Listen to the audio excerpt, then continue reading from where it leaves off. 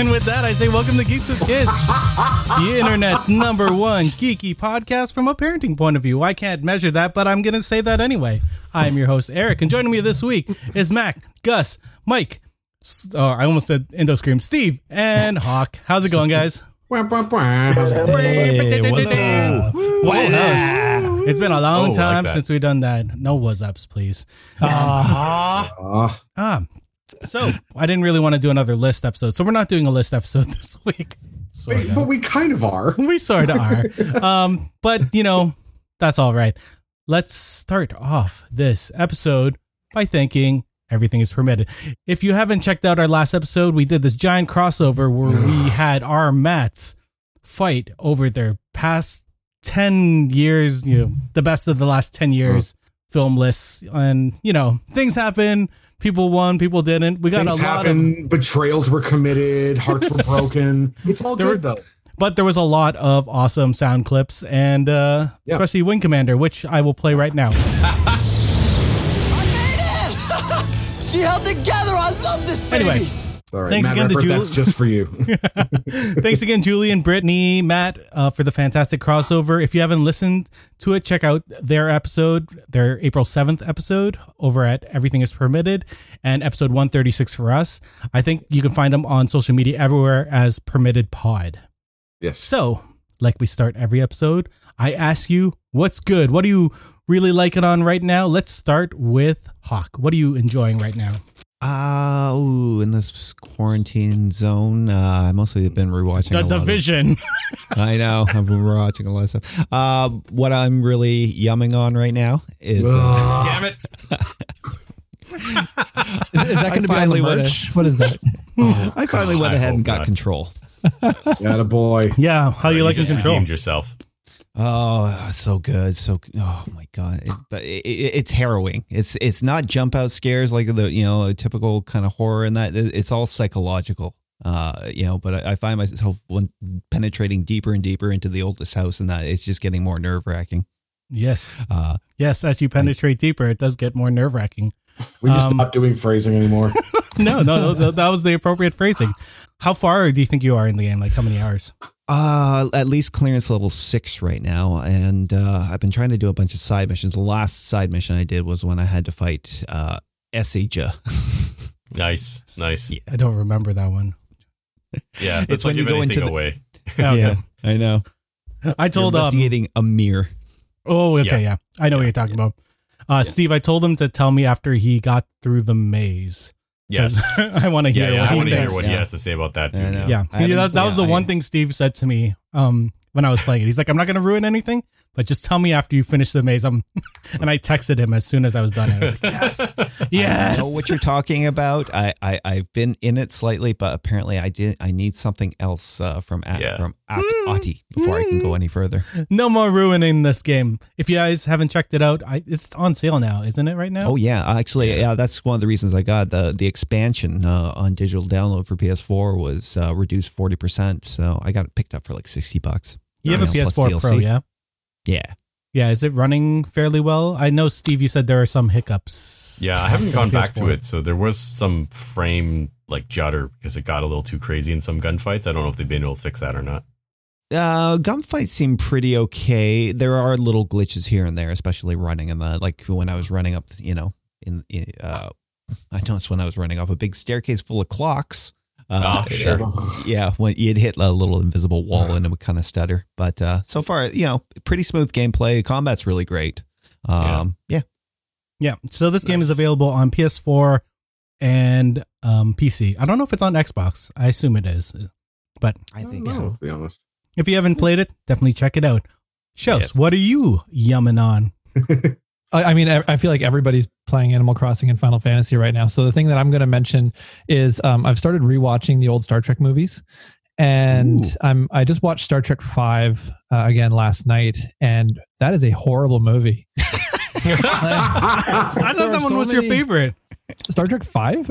Oh, is it 4? Oh, that's the 4 is your worst favorite, right? one. Four is like probably my favorite. Yeah, the one where they go back to San Francisco in the 80s. Voyage Home. Yeah. that one. But number 5, like it was directed by William Shatner himself, and there's so many continuity problems in that movie. So many things. That It's just almost like he don't make wrote it sense. himself too. Oh, it's like fan fiction gone bad. It's what does God need with a starship? It's like What does God need with a starship? Remember Spock's often forgotten brother? because what I ended Well, what up about his doing. often forgotten sister? Oh no, she got did you finish Yeah, let's not get into Discovery? that. Yeah. Oh yeah. Spock's got lots of siblings. Whenever the story requires it, he's got a new sibling. It's true. Like a walking MacGuffin. But what I ended up doing with these Star Trek movies is I was just messing around on Twitter one day, and somebody had posted that all of the Star Trek, like the first 10 Star Trek movies, were on sale as a bundle on iTunes for $20. Oh, And so I picked it up. I mean, I already have them on Blu-ray, but I was like, why not $20 on iTunes? Are they 4K or are they just Yeah, well, HD? I mean, they're high def. I don't know if they 4K'd the older ones. Okay. But I mean, they look pretty good. how was your rewatch of 1? It's like they just really wanted to show off their special effects budget for that Yeah. movie. Yeah. They were like, we've got like a 3-page script and then like a 100-minute runtime on this movie. It was. I mean, I've always kind of liked number 1, so I never really had an issue with that one. But number 5, so I'm gonna watch number 6 like probably tomorrow just to cleanse the palate. 6 was Undiscovered Country. Yeah. Undiscovered Yeah. Country. Yeah. Yeah. Oh, that's my See, favorite. 6 is always my favorite. Yeah. Yeah. Well, that's the idea of the odd numbered versus the even numbered Yeah. Star Trek movies. The evens are always the solid ones. Yeah. Yeah. You have to add Galaxy Quest in to like offset like one of the later ones, and it works out. I love that movie. Okay, I forgot about that one. If I'm gonna watch if you that add too. that in, it makes the pattern work because like towards the end, there's like a little bit of a hiccup as to there's like I think 2 bad ones in a row, but Yeah. But then Galaxy Quest yeah. fixes it. Yeah. Okay. That's Awesome. awesome. Steve, what are you liking on right now? I think I know what you are liking. No, I'm just playing a lot of Warzone. And That's a what lot I of, thought. For Honor. Okay, yeah. Because usually I just say like Warhammer 40K, but yeah, no. This week it's last couple of weeks it's been Call of Duty Warzone, and that's pretty much it.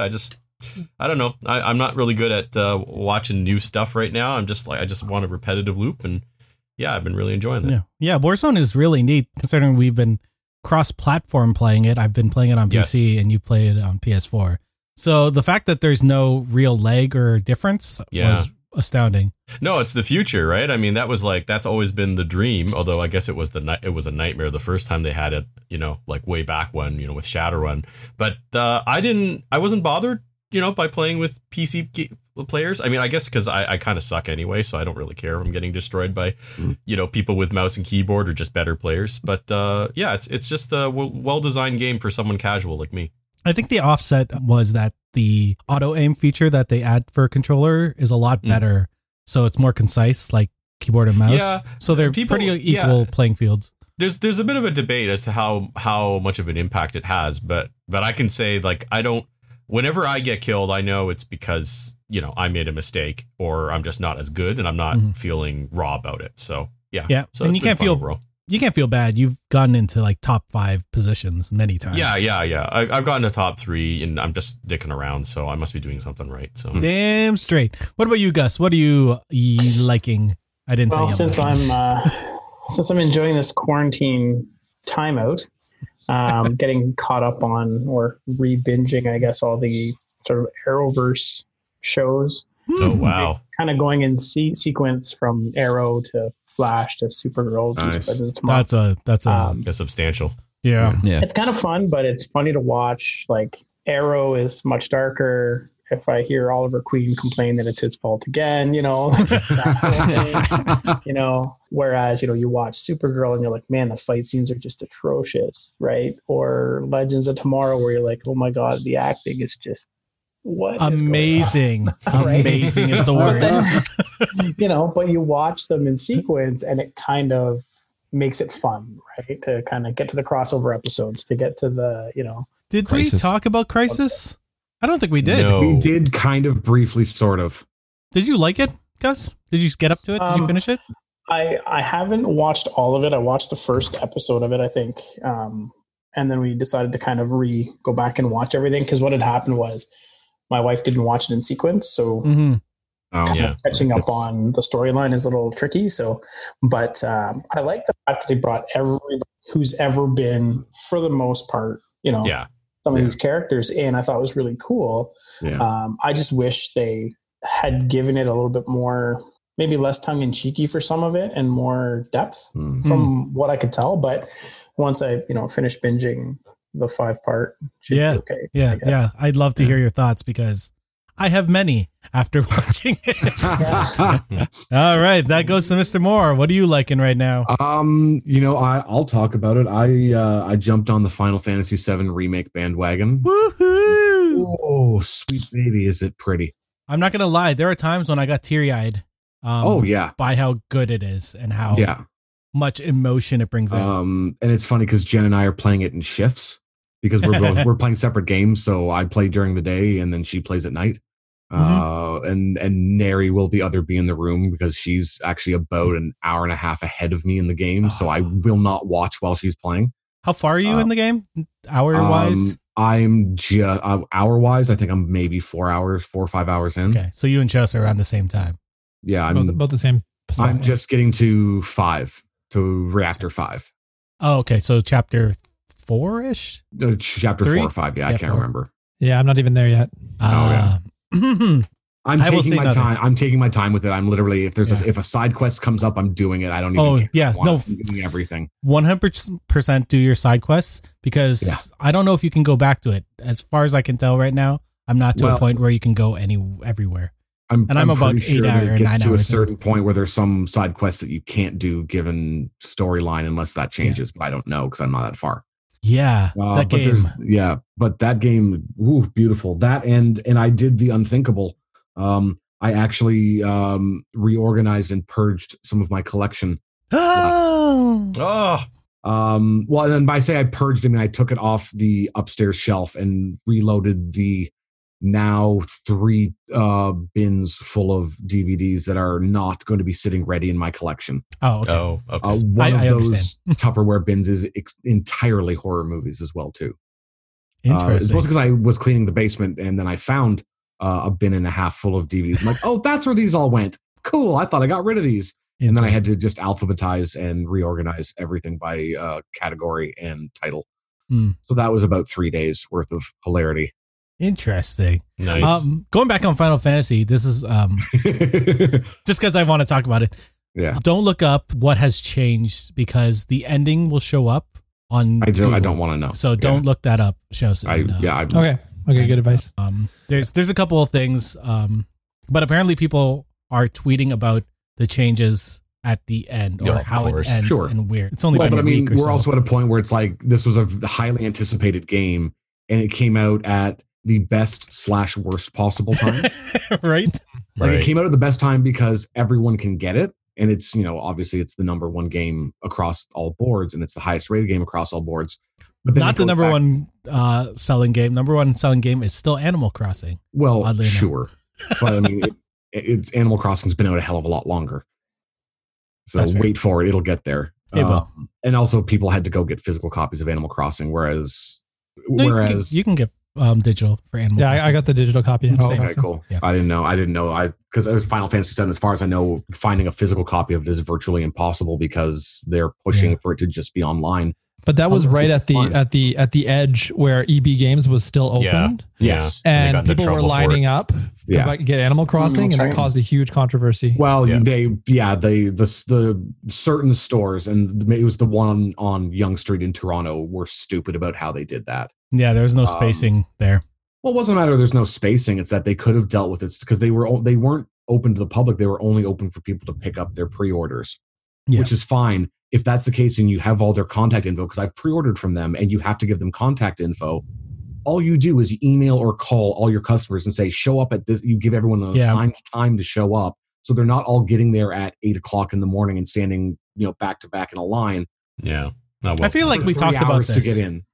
We talked about it. We didn't cover it in the podcast. And Oh, okay. I'm covering it only because I'm still Yeah, annoyed no. about that because they screwed it up for everyone else, like so Yeah. many people are doing with so many things. But that's fair. not the point. That's not what we're here to talk about. Fair enough. Final Fantasy 7 is awesome. Yeah, Final I'm gonna Fantasy try 7 Final is what we're Fantasy talking 7 about. this week. Yeah, I haven't had a chance worth yet, it. but I will. That's what got me on this rant, is that the reason people are commenting is it came out at the best and worst possible time, because we all know it wasn't the full game. It was the first third, I think, of the game, which is awesome. I think more first quarter. Yeah. The first disc. I was being, it was the first disc.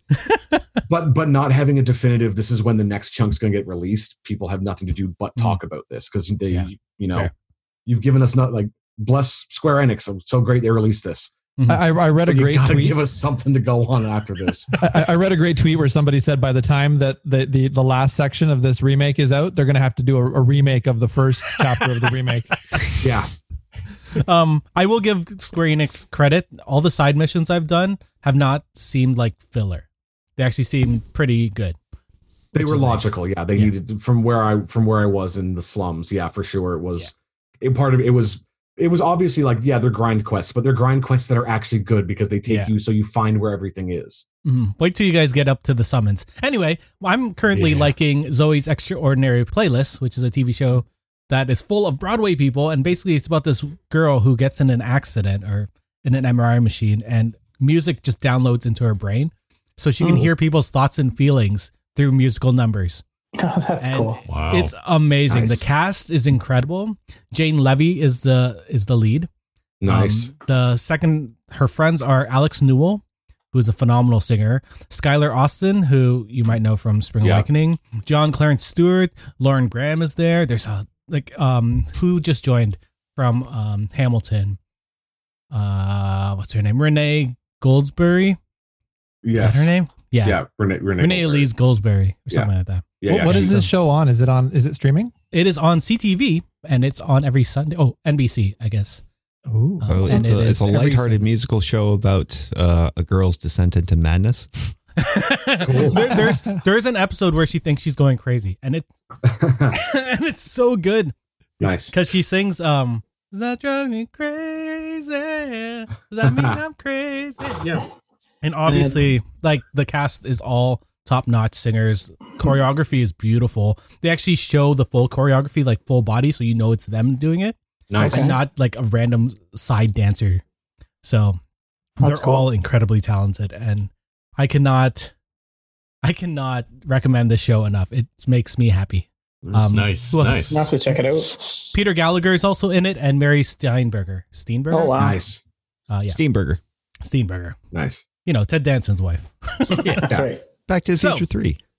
Yeah. Yes. So as Shows continues his Animal Crossing, I will start. I was looking up this show. Sure you were. No, it's very good. There's about, I think the 10th episode just came out. It's also quite nice because her dad is going through this medical emergency where he can't talk or speak. He's sick, and she can hear his thoughts and feelings. He sings, and it's that's heartwarming. That's cool. Wow. It's heartbreaking, but it's well done. Anyway, let's get into the episode. So with quarantine, I found myself watching a lot of shows with my kids. And whether it's a live action sitcom show like Allie and Austin, or animated shows like Doc McStuffins or something like that, a lot of the writing and the themes are very, very, very similar to the shows I grew up with. So I started introducing my kids to, some of the shows that I grew up with, because it's not hard to find. You can find mostly anything on YouTube or one of the hundreds of streaming sites that we have subscribed to, obviously. And therein we find the theme of today's episode, the cartoons that made us, the shows we grew up watching, why we thought they were special, and any extra fun tidbit thoughts that we had on the show. Nice. So I'm going to start this one. So I started with Gargoyles. Gargoyles was one of the seminal animated series that Disney placed in the Disney afternoon time slot, which featured such classic cartoons as Tailspin, Chip 'n Dale's Rescue Rangers, and DuckTales. The series centers around a group of gargoyles that turn to stone by day but are defenders of the innocent by night. Originally from Scotland, they were magically cursed during the year 994 and were awoken 1,000 years later in the year 1994 in New York City. There, they quickly become friends with a female police officer, Eliza Mazza, and come into conflict with the villainous David Xanatos. That's a short little summary, but I think no one can sum up this better than Keith David himself in the opening narration. 1,000 years ago, superstition and the sword ruled. It was a time of darkness. It was a world of fear. It was the age of gargoyles. Stone by day, warriors by night. We were betrayed by the humans we had sworn to protect, frozen in stone by a magic spell for 1,000 years. Now here in Manhattan, the spell is broken, and we live again.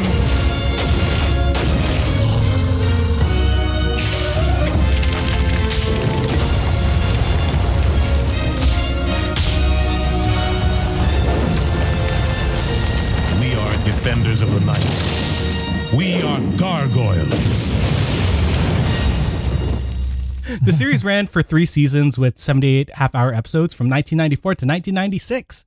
And what's interesting about this series is that there's no sole creator credit on it, but it was created by a series of writers that helped shape the show. So there was 2 writers for the first season, a husband-wife writing team for the second season, and then another group for the third. What's also awesome was the main cast was incredible.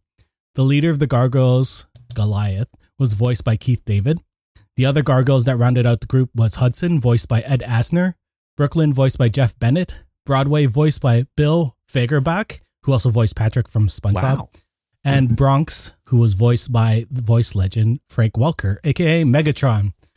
Officer Eliza Mazza was voiced by Sally Richardson, who now directs many of our favorite TV shows like Altered Carbon, American Gods, The Punisher. She's also one of the directors that was chosen to direct an episode of The Wheel of Time. And then the rest of the cast was Star Trek, basically. So we had Jonathan Frakes as the villainous David Xanatos and Marina Sirtis as Demona. Not to mention Michael Dorn, Matt Frewer, Brent Spiner, LeVar Burton, Kate Mulgrew, Cole Meany, Avery Brooks, and even Nichelle Nichols played various roles on the show. Like they were all contracted by Fox or something. Disney, you thought. Yeah. So but I think they aired it on Fox up here, so that's the only reason.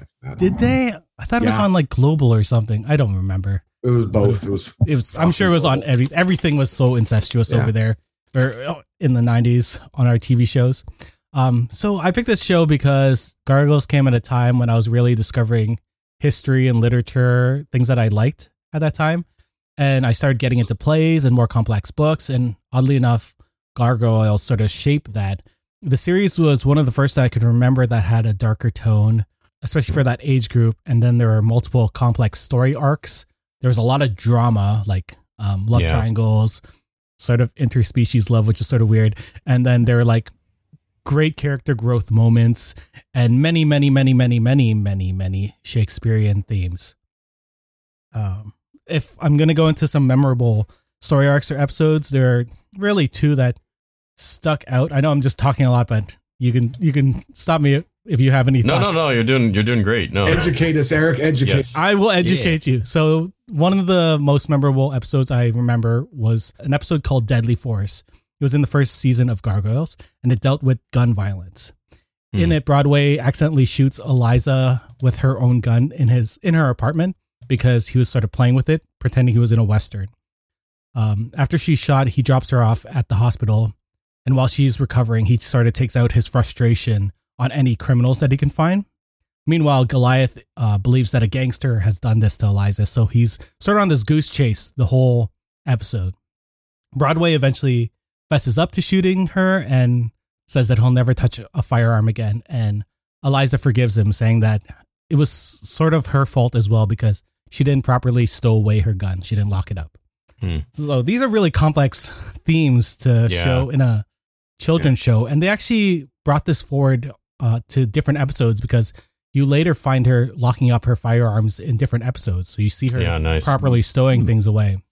And that's not something you really see in a TV show. Even now, it's not really something you will see, but it was sort of a start of more, I guess, mature themes for a kid's cartoon. Another arc that I really enjoyed was more of a character arc that lasted many episodes. And this dealt with the character of Owen Burnett. Owen was the personal assistant of Xanatos. And through the course of the series, we find out that Owen is actually Puck, aka the one from English folklore, Shakespeare's Midsummer's Night. He's like a fairy pixie person that grants wishes. It turns out that Puck asks Xanatos to choose between any wish that he could do or a lifetime of servitude as the human form Owen. And Xanatos obviously chooses the latter. Also, Puck is played by Brent Spiner. So, yeah, got to add that. So, it was great. Yeah. There's also a smaller theme of Demona being a bad guy on the show. She was the love interest of Goliath in the 994, but she was killed right before they got frozen. She turns up in 1994 having hidden over thousands of years or 1,000 years. And her main driving force was she wanted to destroy humanity because they're horrible. And this is not just a theme that you see that the Gargoyles are doing. A lot of humans are saying that humans are horrible, and they actually point out things why we are bad as a species. Oh, also Mackers, aka Shakespeare's. You can say it. We're not in the theater. Yeah, we're not in the theater. Macbeth is a villain on one of the episodes, which I really enjoyed. He's voiced by John Rhys Davies. There's a lot of Shakespeare throughout the show. So, yep. When did it air? It aired from 1994 to 1996. There's 78 episodes. Nice. Let's see. Yeah, the pilot was actually so dense that they cut it up into 5 episodes. And later re-edited it into a VHS like feature film. Yeah. And let's see, does it hold up today? Yeah, oddly enough, it does. It's on Disney Plus. I watched it a little while ago, and it doesn't seem cheesy. It actually seems pretty good. It helps that the voice cast is incredible. Yeah, the writing is top notch, and they didn't shy away from anything. Actually. Wow. I'm glad that it's on Disney Plus because I actually didn't see it when it came out. Yeah, so I'm looking forward to seeing that now. Yeah, no, I always remember. I never watched it regularly, but I always remember when it was on. If it was on, I would watch it, but I never sought it out because I was like, it's all right, but it wasn't my thing. But I was when I was vehemently anti-Disney for a lot of things. That's very. It was also around the same time as Batman the Animated Series, so there was sort of a lot of comparisons between the two. Yeah, and I think it came out a year after X-Men. A year or two after X-Men as well too. So it was when I can't remember when X-Men came out. It was early 90s. That's all I remember. But it was at the point in time where the cartoons were starting to be a little less bright and fluffy. Mm-hmm. They were dealing with some darker. They were dealing with darker, with more themes. subject matter. Yeah, right? Like they were like, we don't have to talk down to kids. They're not dumb. Like we can talk to them like grown-ups and give them grown-up stuff mixed in with these stories. Well, and I think some of these were geared towards the age bracket, you know what I mean? Like they were geared towards 100%. The sort of kids that had come up watching the, Care Bears and all that while they were older than that now. So we got to get something that they can kind of latch onto. And that was the kind of storyline. 100%. 100%. Yeah. I think I did watch Gargoyles, but I don't recall a lot of this. So I have to go back and rewatch it. But I mean, I definitely think due to the fact that it was being made by Disney, so it had I guess a clear budget, unlike a lot of some of the shows that we'll be reminiscing were sort of tied to toy lines and sort of, had a very, more complex behind the scenes, funding. They were able to actually do story arcs, because that's not actually the way of a lot of cartoons, unfortunately. And so, I'm amazed that it had such complex storylines. I remember enjoying it, but I don't remember the show that much because I guess I was watching more Batman than Gargoyles, and because I'm a bit older too. That was towards the end of my. And not to say that I don't still watch cartoons, but you know what I mean. No, for sure. I remember liking this a lot because of the Star Trek connection. I think a lot of what I remember was seeing they used to show these behind the scenes clips between commercials and stuff for these shows. So I always enjoyed seeing hey, look, there's number one and there's Troy. Nice. They seem to be very angry at each other. That's definitely not a Star Trek thing, but yeah, it was cool. It was that was also one of the times I don't recall a lot of behind the scenes stuff around then, but that was something they definitely showed. Yeah. Probably because of the voice talent. Because they realized that probably, again, like you're saying, with the same demographic was watching Star Trek because it was still it's relevant. So it makes sense. You're like, hey, recognize these actors? You love them on Star Trek. They're also the voices on this show, which is a great way to hook people that are like, I don't watch cartoons anymore. I'm watching, live action sci-fi. Well, it's the same actors. Well, I got to check that out now. I mean, why not? It's a good marketing tool. Yeah, for sure. In those behind Disney's the always been smart that way. too, didn't they have them drawing them out, like so you could see them actually animating it? Yeah. They did all of the behind the scenes stuff. I loved when Disney did that, showing the process, and they showed sketches and background plates. Oh, it was so cool. Yeah, they were big on kind of pulling back the curtain and showing you how they went about doing stuff, not just like, here's a product, enjoy it. They're like, but this is how we did it. Yeah, that whole Sunday Disney thing they love doing. Oh, yeah, that was always awesome. Mm-hmm. Yeah, well, Gargoyles was a well cared for show when it was being made. Definitely, like not like a lot. Like I'm not, there are other shows, but that was, I do remember that. Like I do remember that it had a lot of extra media surrounding it, which was really nice. Yeah, it was actually continued in comic book form in the late 2000s, I believe. Yeah, so there are more stories for them if you are interested as the listener. So let's move on to the next person. Who should we go to? Let's go with Gus. Oh, so my choice is the Mighty Hercules. So I'm dating myself a little bit, but that's okay. Now, I didn't catch it in the original run, so I'll just put that out there right now. So the show came out in 63, I believe. Yeah. Yeah. 63 to 66. It ran for 128 episodes. Oh my God. But they were 5-minute episodes. Sure.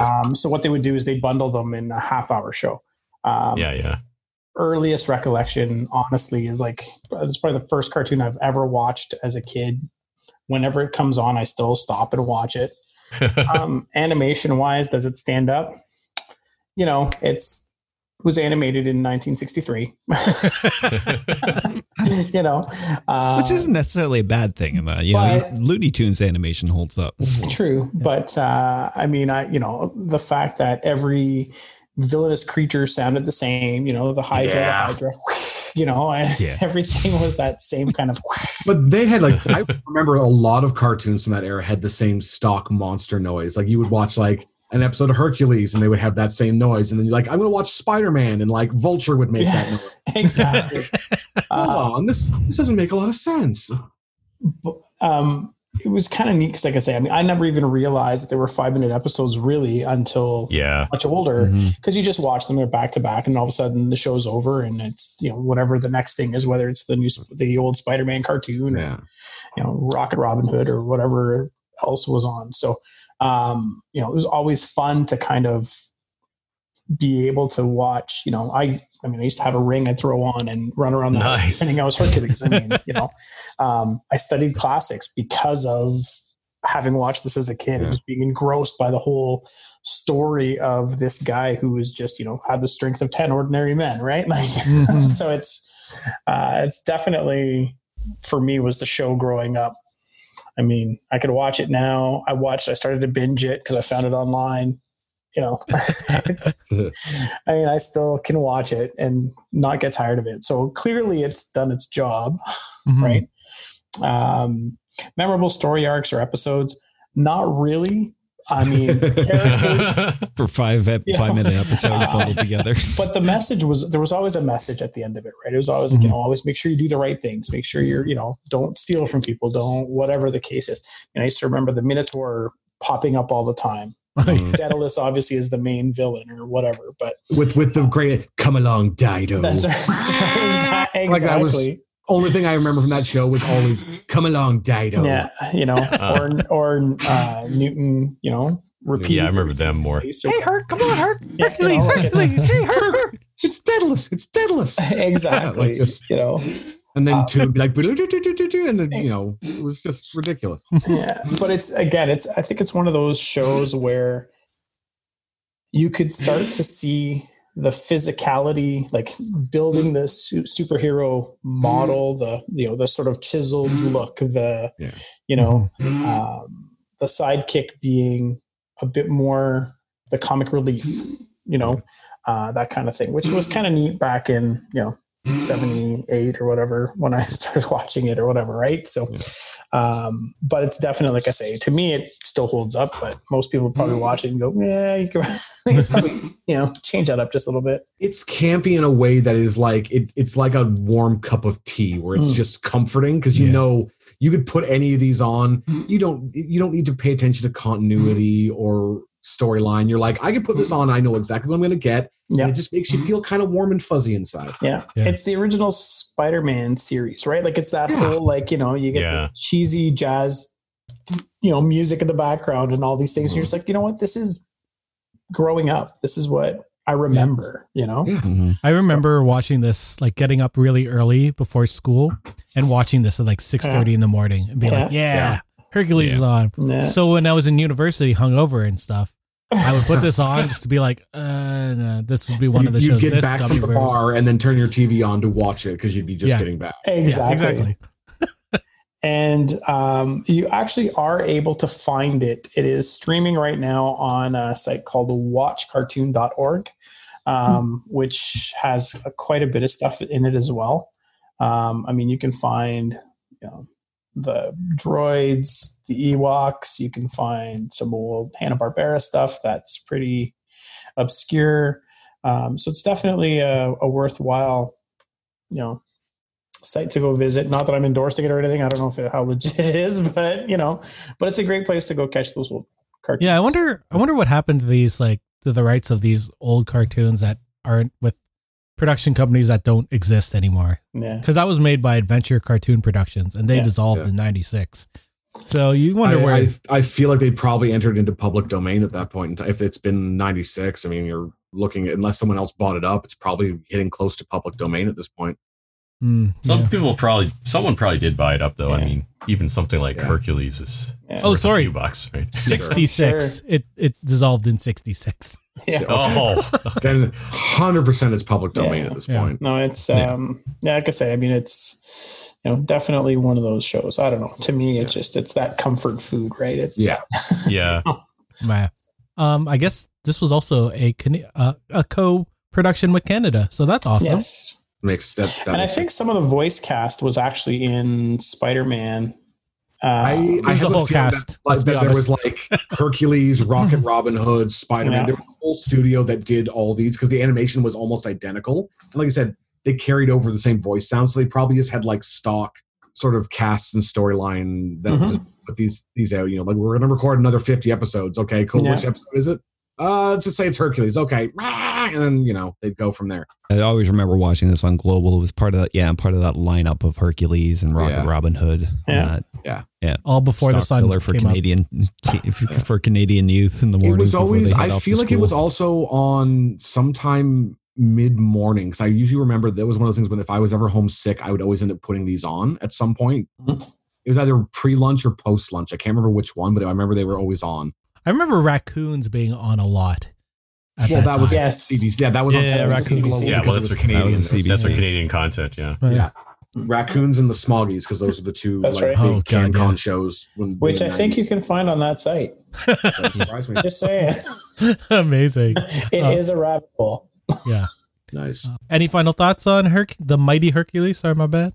For others? Yeah, no, I think everyone's kind of said it, but it's just sort of a moment in our past. But I mean, it's little 5-minute cartoons that are kind of wholesome and fun and kind of repetitive, but I don't know. I sort of want to show my kid it. I wonder what she would think of it.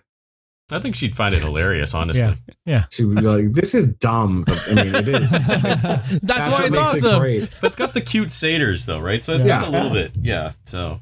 I'll have to get my kids to watch it. At 13 and 19, I don't know that they're going to necessarily find it as... You're going to sit down and you're going to enjoy this. Exactly. Just tell Seb it's ironic, and he'll be like, all right, I'll watch it then. Yeah, exactly. Like, it explains a lot, Dad. I really do. They'll come out of the quarantine with a better sense of irony, and every adult afterwards, like, this is what you grew up with? Oh, man. Sorry, I get it now. I get it. All right, let's move on to shows. All right. So the show that I chose was the Real Ghostbusters. What, the one with the gorilla? Just kidding. That was just Ghostbusters. Yeah, I know. Yeah, and I mean, I was doing some reading up on this because I remember as a kid wondering why. Yes. I would be like, I would look in you get the paper TV guide, and you'd be like looking up whatever shows are going to be on, and then I'd be like, oh, I'm going to watch Ghostbusters, and then this gorilla would show up. Yeah. And I'd be like, what is this? I picked the wrong one. There was a rights issue, right? And then and so it was it Columbia that owned the rights to the Ghostbusters movie that came out in the 80s, and so they went and made an animated series based on that movie. Yeah. And there was also, I think it was a 1970s TV show that had the gorilla in it. Yeah. And they also wanted to make an animated version of that, and there was some back and forth on that. So they ended up calling it the real Ghostbusters. Yeah, there was on Netflix. I'm sure it's still on there. The show Movies That Made Us, the episode about the movie Ghostbusters. They actually go into that whole story. Yeah. Oh, nice. Okay. I'm not saying I stole the name for this episode from that, but I definitely stole the name for that episode. But I remember watching that. It was very cool, because it was Hanna. It was, I don't know what the studio was that owned it. Hanna-Barbera, was it not? It was Hanna-Barbera, I think. Yeah. They didn't want to give up the name, so originally the movie was going to be called Ghost Breakers. Oh. Which, and if you actually go back and watch the movie, the scene when they're pulling up with the military in front of the hotel or the apartment complex. If you watch the crowd, they're actually saying Ghost Breakers, and they just dubbed over. No, they actually shot both of them. Takes. Yeah. Yeah. So yeah. Wow. There's a couple moments where you can catch people saying Ghost Breakers because they didn't realize what take they were doing. It's kind of cool if you know it, and it's like hiding in plain sight because you wouldn't care. But yeah, it was a big to do because they didn't know if they were going what title they were going to get. Okay, so I know what I'm watching after we're done recording today. Yeah, no, it's a great episode. That sounds really interesting. Yeah, it's very cool to learn all these little tidbits and tricks. So this was one of those shows that I was sort of addicted to when I was younger, when this came out. I mean, I had all the toys. I would dress up. I was that kid at recess that was running around with his friends pretending to be a Ghostbuster. Yeah. And, just like chasing ghosts and stuff. And that I'm sure, that worked great in terms of the bullying, but okay. But shows the important question is, which one were you? Because this tells a lot about you as your personality, or which one you picked. Oh, I was Egon for sure. Bless your heart. I was going to say Egon. Yeah. So, I mean, I had a blast with Ghostbusters, and I loved collecting the toys, and I loved, the science aspect behind it. Oh, you don't have to be scared of ghosts because you can use science to catch them.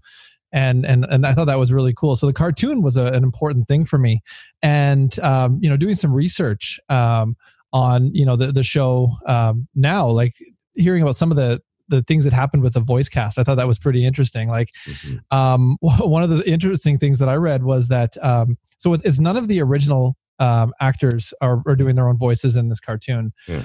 The only one who actually tried to do it was the actor that plays Winston. Yeah, went to do an audition for it. Ernie Hudson, right? Yeah, right. And he went to do an audition for it, and he didn't get it. Actually, the role went to Arsenio Hall, who ended up voicing Winston. Yeah, and the actor that did the voice of Venkman. Was sort of trying to do like a Bill Murray. It was Lorenzo Music, and he was doing a Bill Murray. And he only ended up doing that for 2 seasons, because in season 3, Dave Coulier took over that role. Yeah. And was because Lorenzo Music was actually doing the voice of Garfield at the same time. Right. Mm-hmm. And so they were saying there were a lot of similarities between Venkman and Garfield. Yeah. I remember that. Yeah. Yeah. So I thought that was really interesting, just reading about that. In terms of where you can find this show, it's not streaming anywhere right now. It was on the US Netflix for a while. I don't know if it ever was on the Canadian Netflix, but it was on the US Netflix for a while, and then they took it down.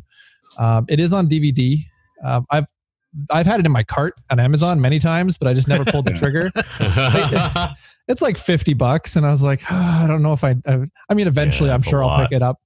But the entire series is on DVD. I'm just thinking of like, episodes that really stuck out for me. There's only one that I like. I mean, I watched this show so long ago. I haven't watched it recently, so I wouldn't be able to tell you if it holds up right now. But when I watched it, I remember there was this one episode where Winston ended up having like this late night baseball game with these ghosts, and I remember that episode, that particular episode stuck with me. And so I was doing a little bit of research trying to figure out sort of if that episode was, appearing in my memory properly.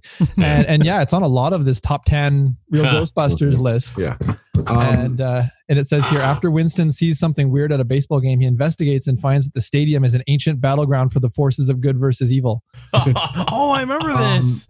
Yeah, I vaguely remember this now that you mention it. That's amazing. It says, teaming up with the forces of good, Winston convinces the ghost to hold a baseball game instead of fighting. And as the game comes down to the wire with Winston at the bat, the remaining trio are about to capture the ghost pitcher and stop the game, but are stopped by Egon, who realizes that if the side of good loses if they interfere. It's an episode that showed that the team had used more than their proton packs if they wanted to save the day. Nice. To interject, the entire series is available on Amazon Prime. What? Is it? Yeah, I just looked it up. Oh. Okay, that's very that's cool. Your week to kind of take care of. And when I say all of it, I mean like season 1 through 10, because there were 10 seasons of this. Oh my God, really? 10 seasons? It says on here that there were only 7 seasons, but 10 volumes were put out. Oh, maybe. They released it in 10 volumes on DVD. So there was a point in time where I remember it switched over to Slimer in the Real Ghostbusters. Sure. Which I think they may have just included all of them in there. Maybe. And I remember they tried to do like a show afterwards. I think they called it the Extreme Ghostbusters. Yeah, there was a sort of sequel-ish kind of where I couldn't get into that. It was all new characters. It just wasn't interesting and they were for me. Neon. I remember that. It was horrible. Yeah. Yeah. When did that one come out though? That was much later, wasn't it? Late 90s. Into late 90s, yeah. Oh, that's actually pretty close. Yeah, they were trying to keep them relevant because the show had been off for a little while and it was in syndication. Like, well, let's bring it back. And no one cared because none of the kids knew it because they were all grown up. Sure. Damn kids. Do you guys remember, was the Real Ghostbusters part of like that Saturday morning cartoons kind of thing? 100%. Was it a Saturday morning thing? Okay. Yeah. Mm-hmm. Yeah, because I remember getting up in the morning and watching those cartoons, and that's where I saw it from. Mm-hmm. It was the last cartoon on before Saved by the Bell, which was on at 11:30. Okay. Because they ran them from like 7 till noon. I remember watching like the adventures of Winnie the Pooh, the new adventures of Winnie the Pooh. Yeah. You get little Care Bears in there. Yeah. Yeah, so that's I feel like it was it ABC? Yeah, it was ABC. Was it ABC Family Fun Time? It was every Saturday morning from 7 till noon. Because I remember there was one. This is a weird deviation.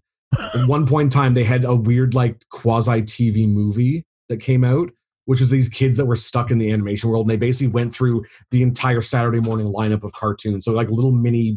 That's kind of brilliant, actually. Of everything leading up to. Do you remember what that's called? I don't even remember what it was called. I specifically remember it because it was like ping-ponging through like Captain N and Ghostbusters and all these other cartoons. Wow. I'm like, this, and I was like, I remember as a kid, I'm like, this feels like it's an ad because it was like it made no sense. It's sort of genius, though. It was absolutely brilliant advertising, but like I was like, this feels a little ham-fisted and forced. I remember. I feel like there was also a drugs one that came out too, like a crossover. Oh, obviously, staying off. There has to be. Oh, for sure. Yeah. And like the Ninja Turtles came out and the Ghostbusters guys came out and tried to. And the G.I. Joe show up. It's like, nope, drugs are bad. Did anybody remember a TV show that had all these tie-ins to like music videos at the time, and that it was always like some sort of adventure, and there was always some sort of clue within the music lyrics and that. I do, and I can't remember what it was called at all. But yeah, as soon as you said that, I'm like, I do remember seeing that. Yeah, there was one. The only one I remember was there was an episode about Duran Duran and the reflex. Nice. I'm gonna have to track this down. That sounds amazing. Yeah, you have to. If you figure it out, let us know because I sort of want to see this. Yeah, me too. Yeah. No, I like that. I like the Real Ghostbusters. That was towards, I guess, again, the end of my cartoon days. But I do remember the toys though, because they like. It's funny because a lot of these shows we're talking about, were connected to toy production, and of course Ghostbusters because it had the movies as well. I think had a bigger footprint, and but they had some really fun toys though. I mean, like with the expressions and you like push the arm down, and their faces would turn into screens. Because I think I have one of those. I do still remember that. And there goes Eric to get all the toys that he just has right next to him. I remember having the Egon one because his tie used to fly up. And the blonde like pompadour / mullet that they sported for that. I also have Venkman back there, but I can't reach it.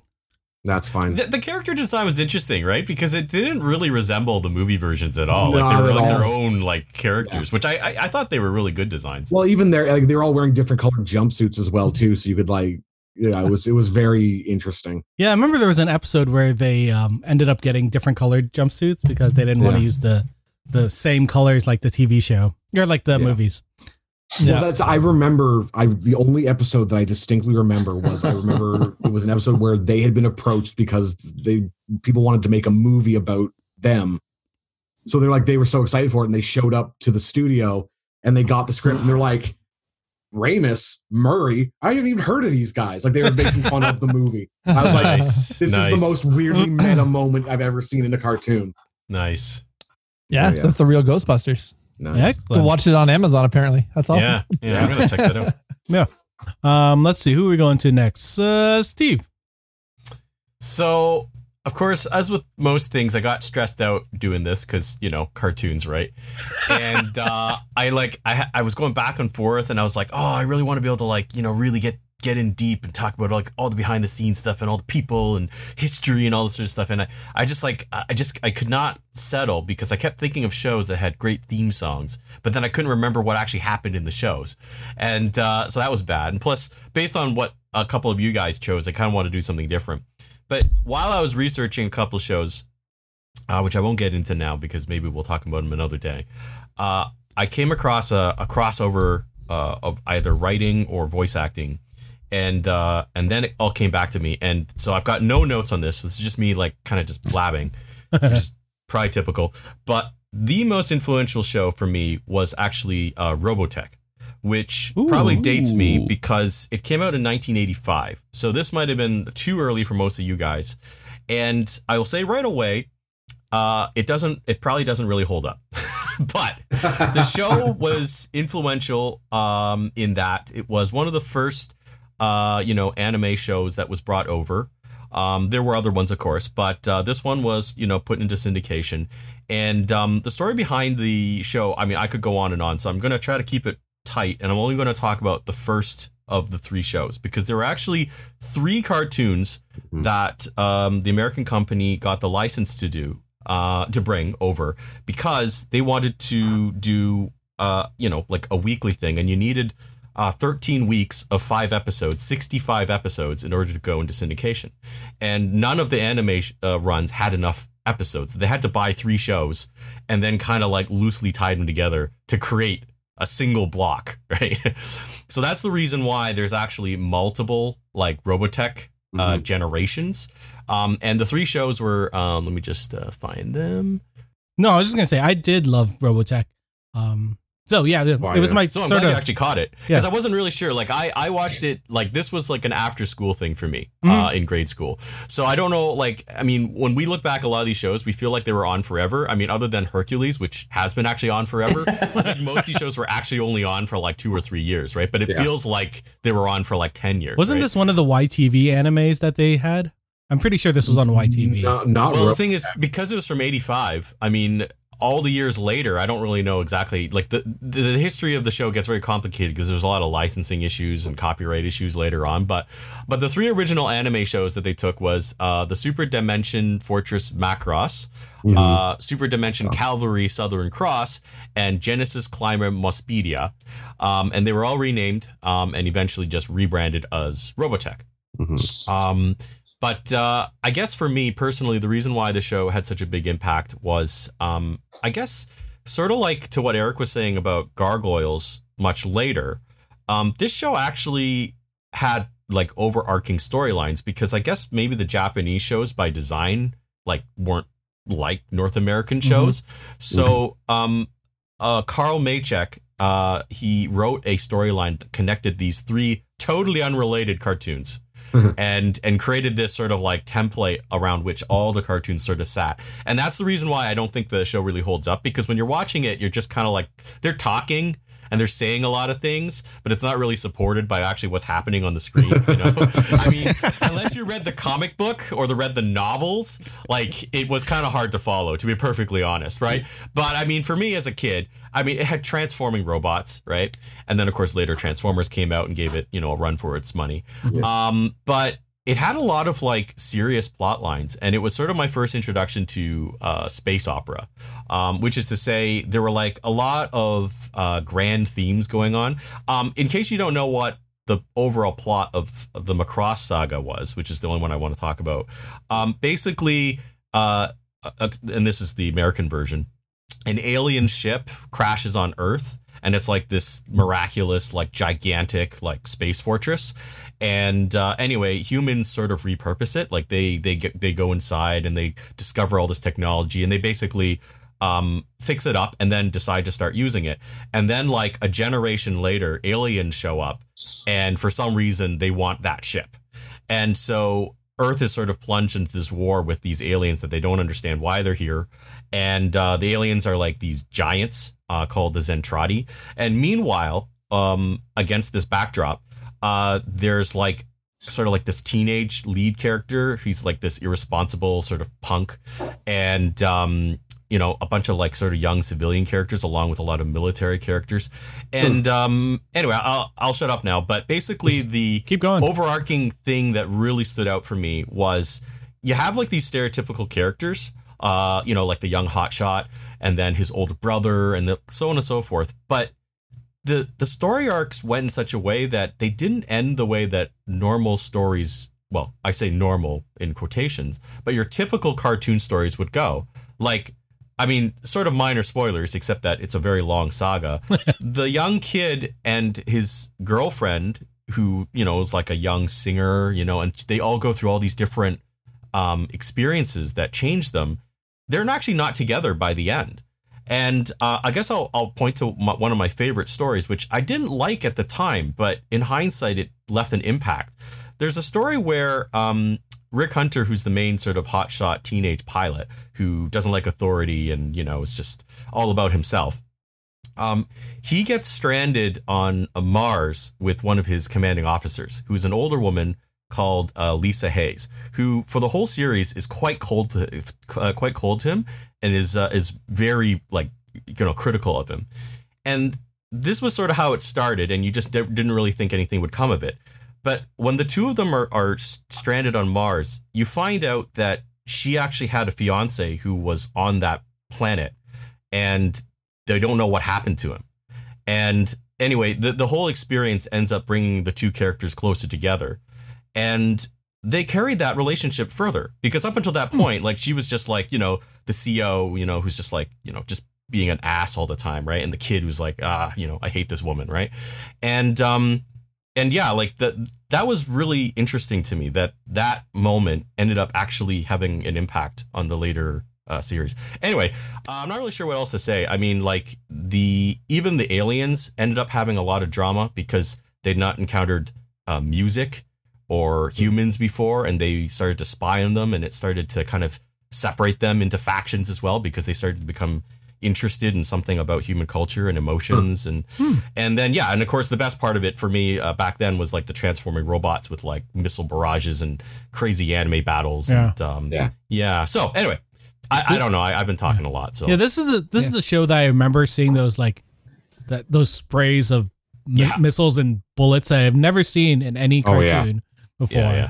And this sort of came around, at least for me, around the time I discovered Dragon Ball and I discovered Sailor Moon. Sure. It all sort of happened all at the same time. And then later, like maybe a year later, I discovered Akira, which, you know, became a whole different thing.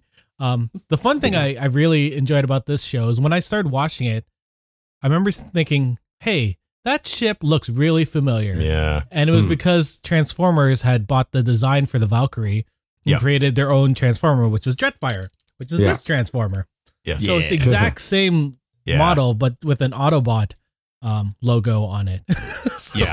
Yeah. It was incredible. Like, Yeah, that's why I didn't really want to get into it, because of just the weird, sloppy way that a lot of these shows and their rights was traded back in the day. Like, I mean, BattleTech, which was like a miniatures war game, had like gotten rights to some designs that were technically under Robotech, and then there was the Transformers debacle. So there were like 3 different things fighting over these like cool robot designs from Japan, and it just ended up ruining a lot of stuff for a lot of people.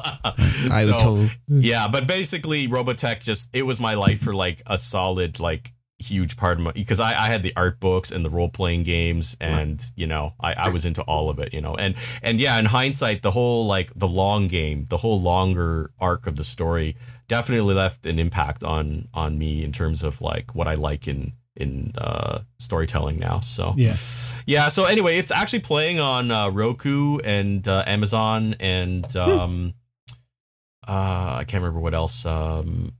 Netflix apparently supposedly might have it. I don't know if it's a Netflix Canada. I assume that'd be a US thing. That seems like. That doesn't sound like something in Canada. I think still has it. Probably. But, yeah, I do hesitate to recommend it though, because I think other than nostalgia value, there's been so many reiterations of the Macross portion of the show that have been done probably better visually, although story-wise, I can't speak to that because they just kind of repeat the same story over and over again. Yeah. But anyway, that was definitely the show I think that had the biggest impact overall for me. Yeah. I remember Robotech was I can identify that definitely as my first introduction to anime. I wasn't a collector or anything on that. My brother used to collect a lot of stuff like that. And I remember it wasn't a novelization or anything on that, but it was one of the hardcover Robotech behind the scenes designs book of it, and that I believe covering like the Macross saga and that. And I always summed through that, it was, because it was fascinating and that to see, that a show put that much effort into releasing this book that was basically just like a tech manual.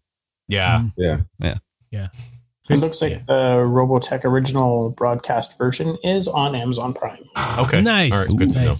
For Canada. For all our US listeners, this is Canada. I remember this show has had such a crazy following. I remember seeing it. I know one of my good friends, Craig, loves this show. And there's a bunch of, they've been trying to make a movie out of this for years. Yeah. And I think the last time we heard anything, its director, Andy Muschietti, is actually developing this film. Yeah. Hopefully we'll direct it as well. I'll add a little point on this. I was lucky enough to get to Comic-Con a few times a few years back, and I would sheepishly like sneak in on the Robotech room, and it really depressed me, honestly, because I'd go in there and it was like the same. I went 3 times to see this. Okay. And each time it was like 15 people were there. And it was the same guys on stage.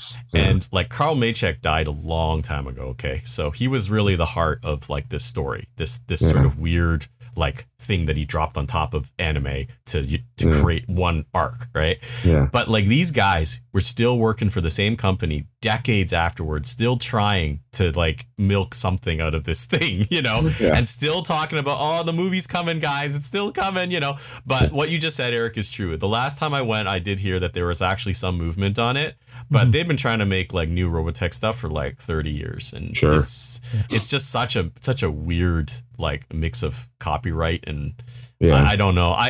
It was actually kind of sad, to sort of see that, but we'll see.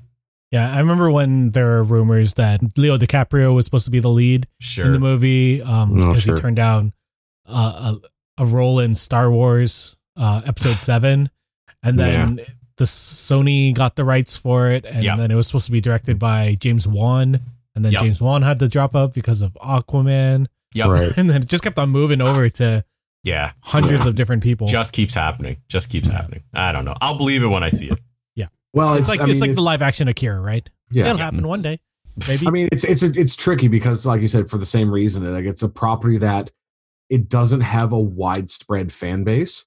Yeah, but the fan base that it has is so. And I don't like using the word rabid, but they know it. If you know Robotech, you know it. If you know the Macross series, you know it. Yeah, that it's a property that there's no wiggle room. Like they don't knock it out of the park with that, and not only appease the fans that love it, but then bring in a whole bunch of new fans. you can't skimp on that movie. Like, you have to spend the money on it because they're giant transforming mechs. If you screw that up, you're going to just kill it. Yeah. So it's such a dodgy property that they have to, I think that's why it's been in development for so long, is because if they aren't sure that they're going to get a hit, it's not smart to try to put something out just for the sake of putting it out.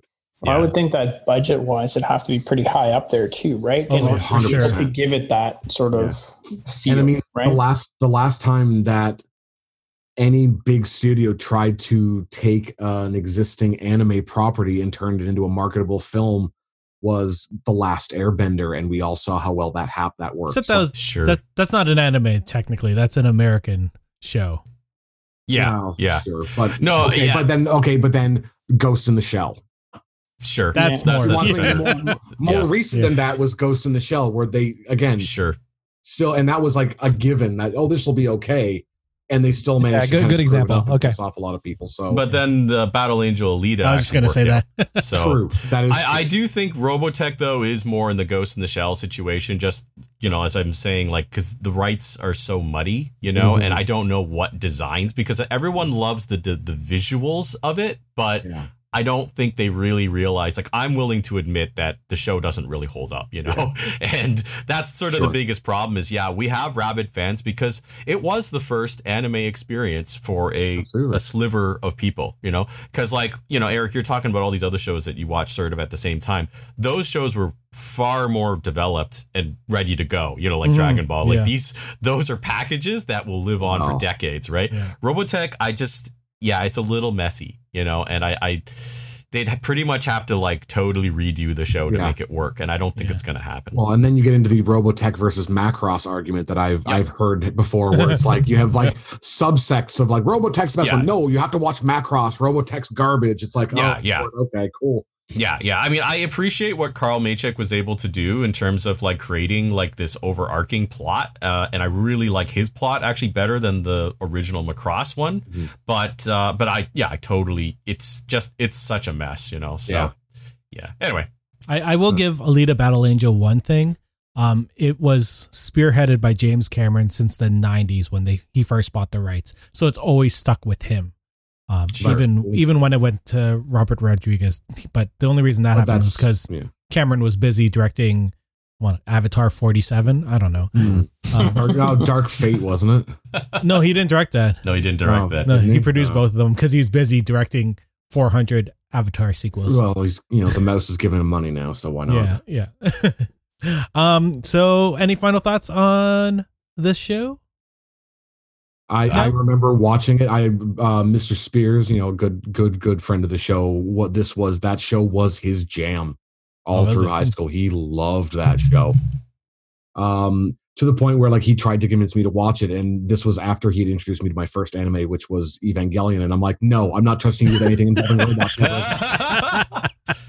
It's probably just as well as you didn't, honestly. Yeah. And he's like, no, it's really good. I'm like, okay, but then he went off on the whole Macross versus Robotech. I'm like, you've lost me again. No, this already sounds too confusing, and my brain's already squishy. So no. All right. Well, let's move on to Hawk. Let's go with another anime-ish cartoon. Yeah, I debate that, but I said anime-ish. It's anime-ish in that, but it was definitely an American product in that. But for my pick for an influential cartoon from my childhood in that, I will go with Thundercats. Dun, dun, dun. Thundercats. Arguably the best theme song of that generation. One of the most memorable for sure. Yeah, exactly. Especially the intro.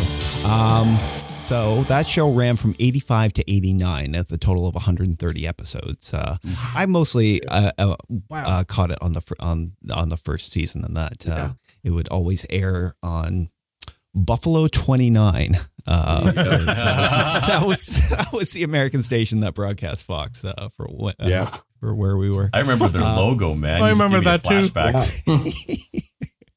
Oh, gee. So a little background on it. I'm just reading from Wiki here. So it was the characters were created by Ted Tobin Wolfe.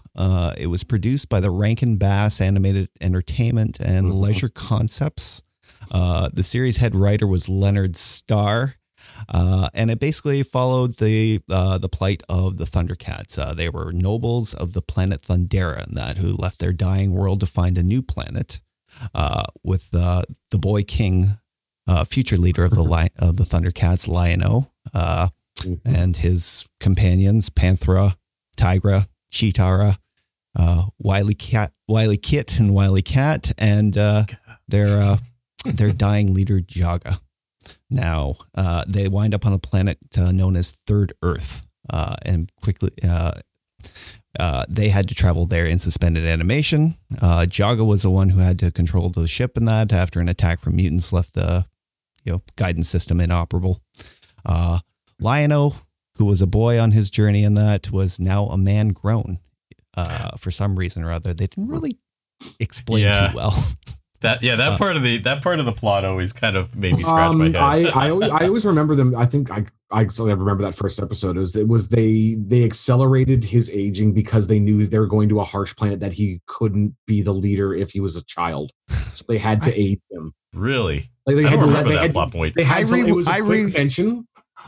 I rewatched up Exodus, and they said the only clue that they gave was that the cryopods may cause some aging, right, during the journey in that. But for some reason, Lion-O came out a full-grown man. Wily Kit and Wily Cat were still children. I don't know. And annoying as crap. Well, yeah, all three of them, really. Oh my god! As all children are wont to be, right? Snarf. Yeah, you left out the most important character of the whole series, Hawk. You left out Snarf. I left out Snarf. I know, but probably Snarf. with great intention. In that, Snarf was annoying in that. It was he was a visually cool, interesting looking character at the time, but like he had the worst voice acting. You just wanted him to go away most of the time. He was Lion-O's nursemaid. Like, come on. Snarf. Yeah, he was brutal. Oh, this is going to be horrible. Snarf. A boy needs his rest. Snarf. God. We can hate it, but we all remember it and we can quote it. So That's fair. So overarching interesting story arcs, and that the one that stuck out in my mind the most was the anointment ceremony for Lion-O, and that when it was the trials he had to complete to become the leader of the Thundercats. And they all involved him out in the wilderness, desert, whatever, and that he could not use the famed Sword of Omens or the Eye of Thundera.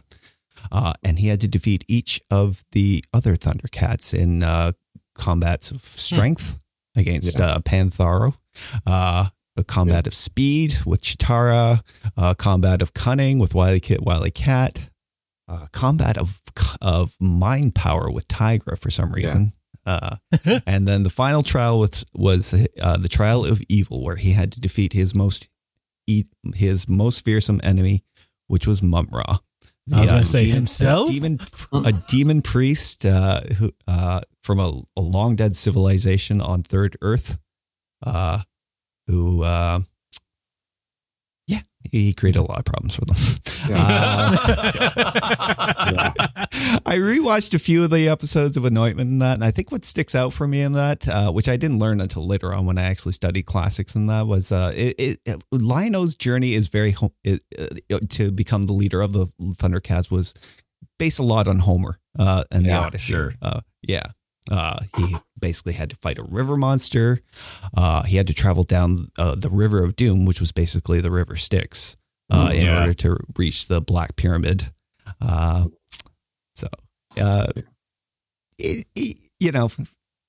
It's interesting how that kind of stuff pops up like in adulthood, and you don't realize it when you're watching as a kid. But it's worth noting. Especially with Eric going into a full thing about the Shakespearean influence of Gargoyle. Shakespeare character showed up on the show. I know. Showed up. Literally. I remember maybe the second or third season of Thundercats. They found more nobles that were on the other side of the planet. So I remember they introduced like 3 more Thundercats. Yes, that's true. They had more characters. Because there was Jaga was the blind one that could see with his mind, but he didn't have sight. That's the only one I remember. Not Jaga. Linkso. It was the Lynx. That was the blind Lynx that could. I know. I don't remember the later seasons all that well. Definitely. It was just, I just remember because that was one of those where I'm like, oh, they're just doing this to sell toys. But it was still awesome because they still found a way to like incorporate other characters in all of a sudden. Speaking of the toys, this is why this cartoon was so significant to me in that, because it was the year I found out there was no Santa Claus. Oh no! The reason, What? yeah, For any the reason- children listening, Sorry, hold on. There's no Santa Claus? They're apparently not. I Did you did know not it was get your that memo. parents the whole time? Who was that fat guy with the beard in my house all those Sorry. I hope there are no That was children Uncle listening Joe. to the show, or no But, parents listening to. Put a spoiler cap before the episode. Right out. Anyways, the reason I found out this was because I was going through some sort of linen closet looking for something and happened upon a huge gray Toys R Us bag, stuffed that was just lazily covered over with towels and that. That's always the way when you find out though. It's never like a big reveal. It's always like, oh, your parents just like, oh, I'll throw a towel over it. It'll be fine. They won't figure it out. Exactly. Kids don't snoop, right? I think at that point they had just, they had done so many years of mystery in that involved with Christmas and that they just kind of said, gave up. yeah, they just said, screw it. It was a busy year. We don't have time for this nonsense anymore. How old were you? Sorry. What was the Thundercats toy though? I need to know. Oh my! Well, it was like pretty much almost all the original lineup of the Thundercats lineup was sitting there right on the top, and there was Panther, and there were in packages, and it was like, oh my god, what is Well, this? forget And Santa Claus. Then your parents are awesome. Yeah, I know. Seriously. Oh, they even tried it. It's like, oh, they went with the excuses that, oh, we're sending those over to Ireland for your cousins. So. But then Yes. I think my dad intervened and said, just tell him. Wait, how old were you again? I was either 9 or probably I might have even been 10 at the time of that. See, my really, parents had a great explanation for that when my sister CSI'd it out. It wasn't that there was no Santa. It's that Santa's being so busy is that we send the list to him and then he mails it back to the parents with a check so that they can go get it because then they'll be able to know. That's good. I was sitting there, I was like, y'all whip my ass for lying all the time, and that is just brilliant. That's a white lie. It's a white lie. Parenting tip, if that ever occurs, is that if your kids are starting to ask questions, it's that parents are also Santa's helpers, and they're the ones that can go out and sometimes find things that Santa can't make in the workshop. That's a good idea. Because it's too difficult. Like Santa's doesn't have a team of elves making PS4s for God's sakes. No, he's just parents. There's your parenting tip for the day. Use that. Just tweak the truth. Don't break the mystery because the mystery is what makes it great. Even though this isn't Christmas, but elves do not know micro circuits, right? So. They don't have soldering guns in the North Pole. They can't put this crap It's together. too cold now. up there. Yeah, exactly. Their fingers freeze. And the Thundercats toys were dope because they had the light up eyes. Yes. Did they? I don't remember. Yeah, they had light up eyes. Yeah, they had this little. You had this little like gun. I don't even know what it is. It was like a little cylinder about this long that had the Thundercats You logo put on it in the back. Oh, yes. And the eyes Yeah, would yeah, light yeah, up. yeah, yeah. Put a thing Just in the like back, and their eyes would light up yellow. It looked so cool. Oh yeah, that was from the that. series, and that every time Yeah. Lion-O cast, Right. It was all the Thundercats did that, and then Mumra's would glow red. Yeah, that was the only. I remember that because they were these massive like 10-inch figures that weighed like a ton because they were just solid plastic with these lights, these little LED lights, not even LEDs. They're just like janky bulbs in the back. I can't find my Eric, no Lionel. Thundercats? No, I have a Lionel somewhere. I just don't know where he is. Okay.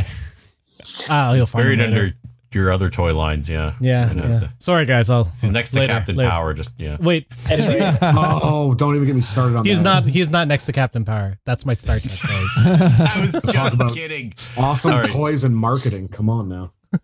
Oh yeah, that I was, love this that show. was when they were deep into my it, God. and that Transformers, GI Joe, and that significant. Yeah, but Captain series Power and that. was shameless. It was a video game with a questionable storyline. right. Yep. Okay, I don't want to get into a Captain Power thing because that was one of my choices. I will debate you on that in another episode. But I really I'm like calling their you out right storyline. now. I'm debating you on that. That is not true. Captain Not Power true. episode coming soon. Yeah. I did not Absolutely. realize that Absolutely. Rankin Bass did any cartoons at all. Oh yeah. That blows my mind. That's amazing. Oh yeah. Yeah, I love this show. I think the property has fallen under Disney in that right now, because I know they bought because it was a Japanese studio that actually did the animation for them. And I think that was Disney's first acquisition of the series, and that was like Warner Brothers owns Thundercats now. Is it Warner Brothers now? Yeah, Warner Brothers. Or else we'd see Thundercats on Disney Plus. Yeah, not yet. Not until they soon. Warner Brothers. I think the great thing about this show is that the love of it has pushed this series to get rebooted a couple times, and the first reboot that they did was actually really good from 2011, and then the most recent one, Thundercats Roar, is garbage, like hot garbage. I didn't even know they rebooted it a second time. Yeah, I heard the new one wasn't good, but what was bad about it? So they sort of did Teen Titans Go was a great idea for Teen Titans because they're goofy and stuff. Yeah, they made it all. But they made Thundercats these short little quippy things, and Lionel was sort of a dumbass the whole way through.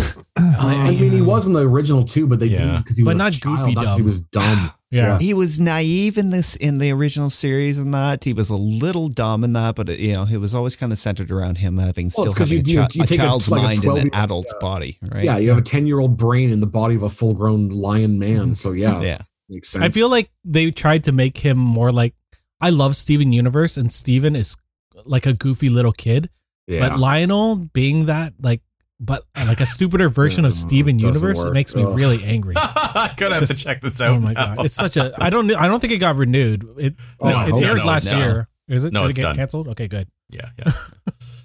Bring back the 2011 one. That one was so good. It had that was a good reboot. Yeah, I agree. And bring back the OG one. It still stands up. You would like the 2011 one. They took the OG one and just matured it a bit. Sure. Wily Kit and Wily Cat weren't annoying, and neither was Snarf. Snarf didn't talk. He was a pet.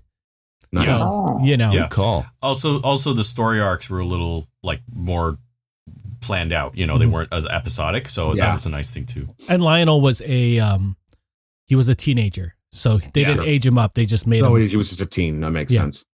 Yeah, and he was trying to find his footing as a king, obviously, which is cool. Yeah, what it was not? Then. It works. So that's my thing on this. Yeah. Yay, Thundercats. Yep. Yeah, Thundercats. No, it's such a significant show. That also was kind of at the end of my cartoon days, but I do remember that one very much because, that intro, man, just got your heart racing. Oh, yeah. I know. So good. Even today, like the animation on it, intro alone, fantastic. I would love to see if it was rebooted, with any sort of money behind it, and that I'd love to see just do that kind of level of detail. Well, and that's it's funny you mentioned that it was a Japanese studio that did the animation, because as soon as you said that, I'm like, yeah, that tracks, because the animation on that show was so clean for when it came out. There was nothing else like that. It was like Transformers. Yeah. It just looked so good. Yeah. Yeah. I just sent you guys all the Thundercats intros from 1985 to 2019. All right, we'll check those later. Later, yeah. Anyways, so that's my bittersweet moment of cartoon history in that. Great story to add with it, but sad. Awesome. Yeah. I think I also think I got the Thunder Tank too with Nice. Same Christmas. Wow. Nice. I know. Your parents are awesome. Best Christmas ever. So. On the one hand, your childhood is just destroyed. On the other hand, your parents are amazing. So that's right. Did it detach somehow? Could you put them in and detach them like you could in the?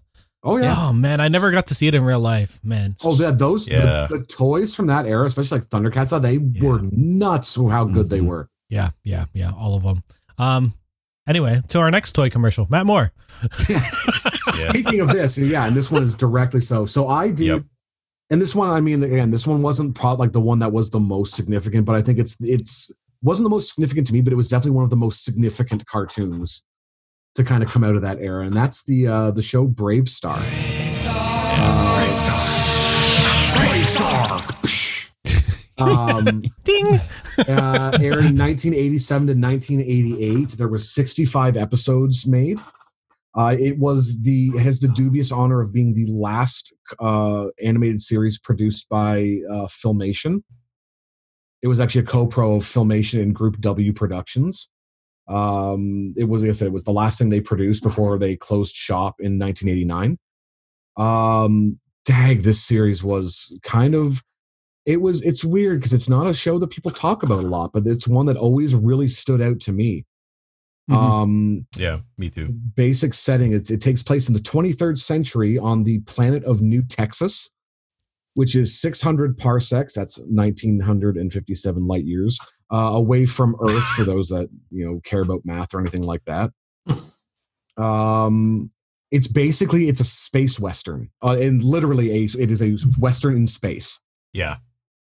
The main character. It follows the adventures of Marshall Bravestar, who was I don't even want to say the only I can think of Native American protagonist in a cartoon. Yeah, unless you count that guy from Super Friends. Well, I was gonna say exactly. that it wasn't like a stereotype kind of buried in the background as a sidekick. Yes. Like that. Like it was like very predominantly sort of steeped in Native American culture. He was basically he was the marshal of Fort Carrium, which was the main trading hub of this planet, who's joined by his deputy and sidekick 3030, who is a bipedal cyborg horse. Such a cool idea. Yeah, the last of the equestroids, right? Yes, one of the equestroids. Who would basically was both his mount and his sidekick, because he would Bravestar would whistle and he would basically go from being a quadruped to a biped with his giant shotgun Sarah Jane. Yeah. And I totally did not get that joke until I got older. Mm-hmm. The shotgun was called Sarah Jane? Yeah, Sure was. It was. Mhm. Oh, so good. Yeah, that's right. His name was 3030, but okay, that just okay, that confused me. Okay, sorry, go ahead. Sarah Jane. It was the joke on Sarah Jane Moore, who tried to assassinate Gerald Ford. Mm-hmm. Badly, because the whole joke behind it was that whenever he fired Sarah Jane, she never hit anything, and Sarah Jane Moore kept missing. Tried to shoot Ford 4 times and missed every single time. That's a deep cut kind of joke. It was like it really is. Like, for 87, I'm like, didn't even occur to me. My parents thought it was hilarious, and I never understood why. And then I got older, and I was like, oh man, that's not even subtle. Okay, cool. No. That's why, as an adult, you can go back and watch these shows and see things that you did not get when you were a kid. Especially from the 80s, there were so many deep cuts that were like not even like hidden. They were like staring at you in the face that kids would not get at all. Yeah. No, it's like calling a character John Hinckley or something. Yeah, right? But yeah, no, like I said, it was basically the show was very, very Western themed. There's always, Marshall Bravestar having to go help out prospectors from all the bandits that had inhabited the planet, because it was very rich in this mineral called Carium, which was the sole power source in the universe. And this planet was basically built around it. So it was a very vital planet. Yeah, the Carium Rush. Yeah. The Carium Rush brought a whole bunch of bandits led by Stampede, who was a sort of skeletal, the last of the bronchosaurs, which is basically like a space dinosaur. So I almost felt he was almost like a demon, though, right? Like, I mean, they were always kind of like skirting the edge of what he was. Exactly. There was an episode where he actually explained what he was. Oh, okay. And of course, Stampede's number one guy, Tex Hex, who was sort of the more known villain from that show. Yeah. Who was basically this like purple skinned skeleton looking bandit with a giant handlebar mustache. You mean Purple Skeletor? Yeah, basically like this like space bandit Skeletor. Yeah. Yeah, a little less impressive in terms of physique, but yes. Yeah. Basically the same. But he had a hat, which made him. He had a hat. He had a hat and a green shirt. So yes, he had a shirt, so that is a one shirt. Yeah. And this show was again, it was at the end of the 80s, which was in the middle of the toy boom of cartoons. And this was again a show that was developed based around a toy line, an awesome toy line, I might add, but still based around a toy line that came out simultaneously with the program. But because of that, every episode sort of had a moral that it was based around. Like, they would start off and there would be sort of like a quick moral at the beginning, and then the entire episode would be based around whatever that message was. And that message was, buy this new model we just showed you in this episode. No. It wasn't that bad. It wasn't that bad. No, I know. They were basically half-hour PSAs. Yeah. About like inclusion and tolerance. And, like there's one episode, one of the ones I watched when I was just reviewing this because I needed to kind of remind myself of the show. where the whole thing was. It starts off with Brave Star and Shaman, who was his mentor, who taught him all. I should say this before I go too far. The thing about Marshall Bravestar is Marshall Bravestar had a series of powers that he could Eyes tap of the into. hawk, Eyes of the hawk, ears of the wolf, strength of the bear, and speed of the puma. and Shaman was the Native American mystic that had taught him these powers. So he's having a discussion with Shaman about an old pair of moccasins he has, and Shaman's like, "Well, no, I can't get rid of those because I remember when you were young, I always told you that you'll never really know a man unless you walk a mile in his moccasins." And then the episode became a whole you need to learn something. You never know someone until you walk a mile in their shoes. Mm-hmm. And that was sort of the overarching message of the episode. And it comes back to it. It comes full circle at the end of it, and they kind of have a laugh about it. Well, there's not a laugh, but it's like it brings the whole thing home. Mm. They were very kind of wholesome episodes. There was, as much as there was violence, it was cartoony space violence, so it wasn't really violent violence. Yeah. The one that stuck out for me was, I know we've discussed it before on the episode. So many times. The drugs episode. I was going to say it was The Price was the episode I was going to mention, the one that stands out, where there's a drug called Spin that this teen that lives in the fort gets addicted to. And he ends up, he sort of takes it and gets addicted to it, and he ends up overdosing and dying from it. Yes. Which is, again, the thing, there was no, I'm never going to do it again, the kid dies. As a result of an overdose of this hallucinogenic drug that he took, which was not a thing that was done in cartoons at that time. No. Right. There was always the happy ending. This one did not have a happy ending. There's one episode that me and Steve actually talk about a lot. Yeah. It's Eye of the Beholder. Yeah. Yeah. Right. Yeah.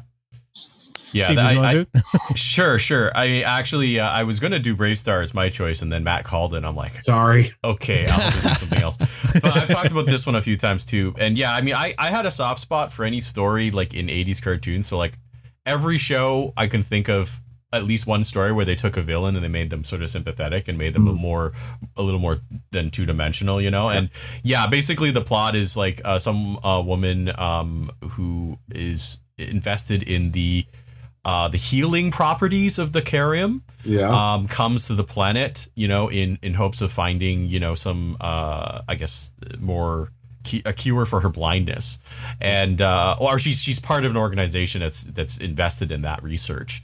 And anyway, Tex Hex, as he's wont to do, raids a shipment that she's I guess trying to receive. Anyway, in the course of the episode, he actually gets injured, and she comes across him, but because she's blind, she doesn't know that he's actually the bandit responsible for all the trouble that they're having. And anyway, the overall message of the story is, by the end of it, after he actually saves her because he's surprised at someone who's not terrified of him.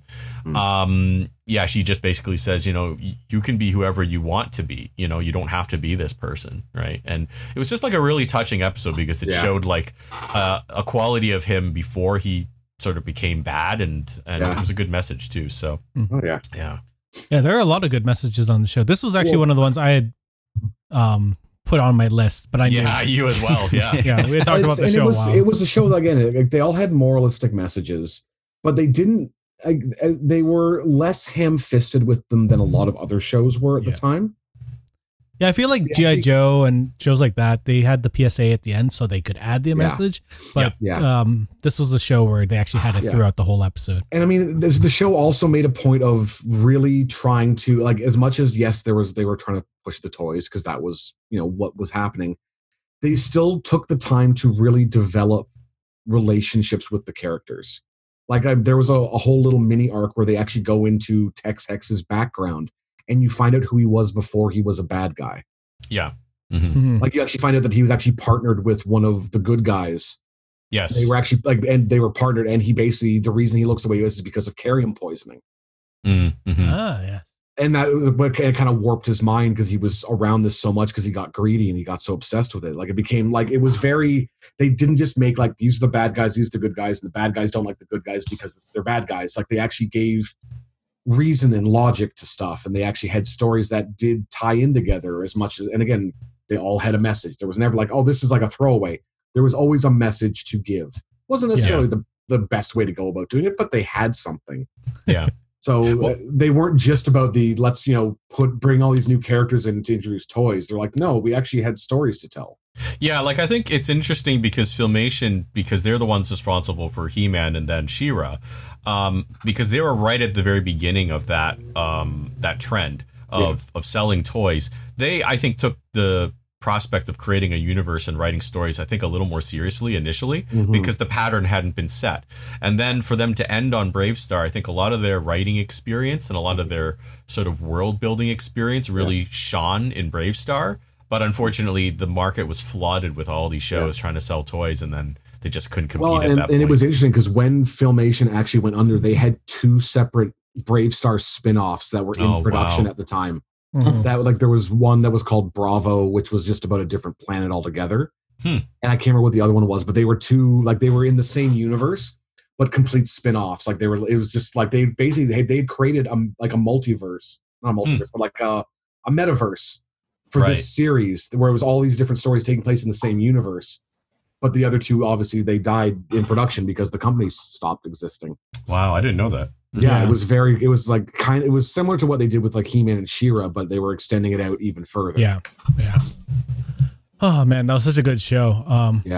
And the upside is the reason I wanted to go. If you go onto YouTube right now to the user Brave Star Official, that's actually their official. It is their official site, and it has all the episodes up right now. Yeah, wow. That's cool. That's awesome. Which I was like, and they are they aren't bad recordings. They were actually the stock the footage, uninterrupted, no commercial break, start to finish. The run times are their episodes. This is nice. This isn't a bootleg thing. This is their fully official site. This is where their stuff. That's right. So you can watch all the episodes there, and it's so cool to see. It's better than when I went back to look for the Thundercats episodes. I found basically the ones I was looking for were on Daily Motion and that. However, I guess to get around copyright and that, they have to rebroadcast it in mirror image and that. So all the writing is backwards and everything. It's just tilted over, but you still have to go through ads to get through each episode. Oh, sure. Yeah, I don't recall Brave Star coming out on anything past DVD. I don't think anyone... I've got the DVD on my shelf, and that's it. I think that was all. Yeah, they had that last DVD release, and that was sort of the last push they had for the show. Yeah. And that was in 2010, so... Yeah, it was a while ago. Yeah, I was gonna... Yeah, this is good. These are good picks. Before we go into any quick mentions of secondary things we want to talk about quickly, I think the 2 best theme songs out of the 6 of us is probably Hawks with Thundercats and Matt's with Brave Star. Yeah. Who would Matt Shells? I would pick you, but yours doesn't count because it's from the movie. Okay, so really, because there was a decent theme song with the real Ghostbusters, but I do kind of think the other 2 I think are stronger. Yeah. You know what? I'll even put my vote out right now. Hawks is the better one because if you talk about Thundercats, people may not even remember anything about the show. They remember that theme song. Oh yeah, absolutely. I do love Star. I think an honorable mention. How long it was? Yeah. An honorable mention should go out to the Mighty Hercules song and that. 100%. if I remember that's correctly. True. That is true. I got to be honest. I sing the Brave Star theme song way more frequently than Thundercats because Eyes of the Hawk, Ears of the Wolf, Strength of the Bear, Speed of the Puma. I just randomly just sing that because it's so catchy and fun. I love that theme song. See, I've got a theme song. Now this was one of my runners up, and I know we're probably not going to go into those, but no, go into your runner up. Go for it. Well, this is the one that I would have picked other than Ghostbusters would have been the original Teenage Mutant Ninja Turtles cartoon. And I feel like that for me that's the most iconic theme song from that particular era. Yeah, that was on my second half shell Turtle Power. I mean, come on. Yeah. Ninja Turtles was a worthy successor to Thundercats because it came out after Thundercats. So it carried the torch away from Thundercats for catchiest theme song that everyone from that generation remembers. Yeah. Shows, did you want to do your quick mentions? That was it. Just that one. Ninja Turtles was mine. Good quick mention. Hawk, any quick mentions for? Transformers. Great show. That lasted forever as well. Yeah. Doesn't really hold up. Sort of does, but... it's a bit dated. Yeah. Steve? My other ones were Silverhawks, but because I knew Hawk was going to do Thundercats, didn't want to jump. But I mean, talk about guitar riff in that one. That's some good rock and roll. It's some pure 80s theme song right now.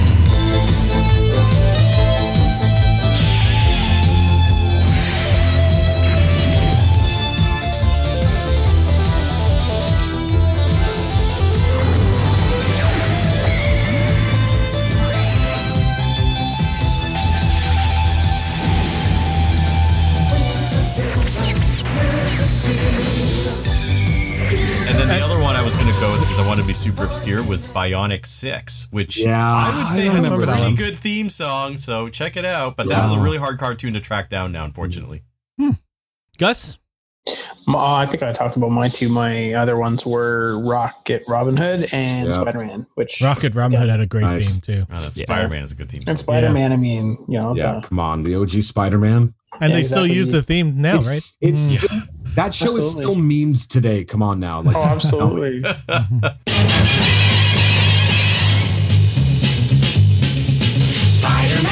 Spider-Man does whatever a spider can.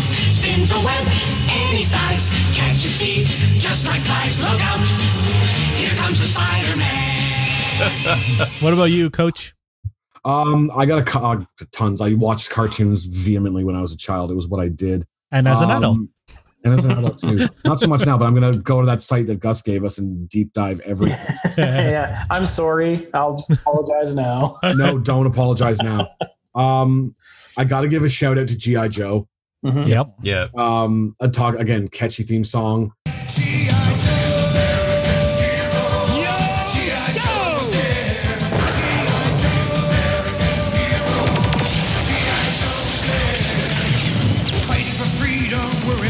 Trouble over land and sea and air.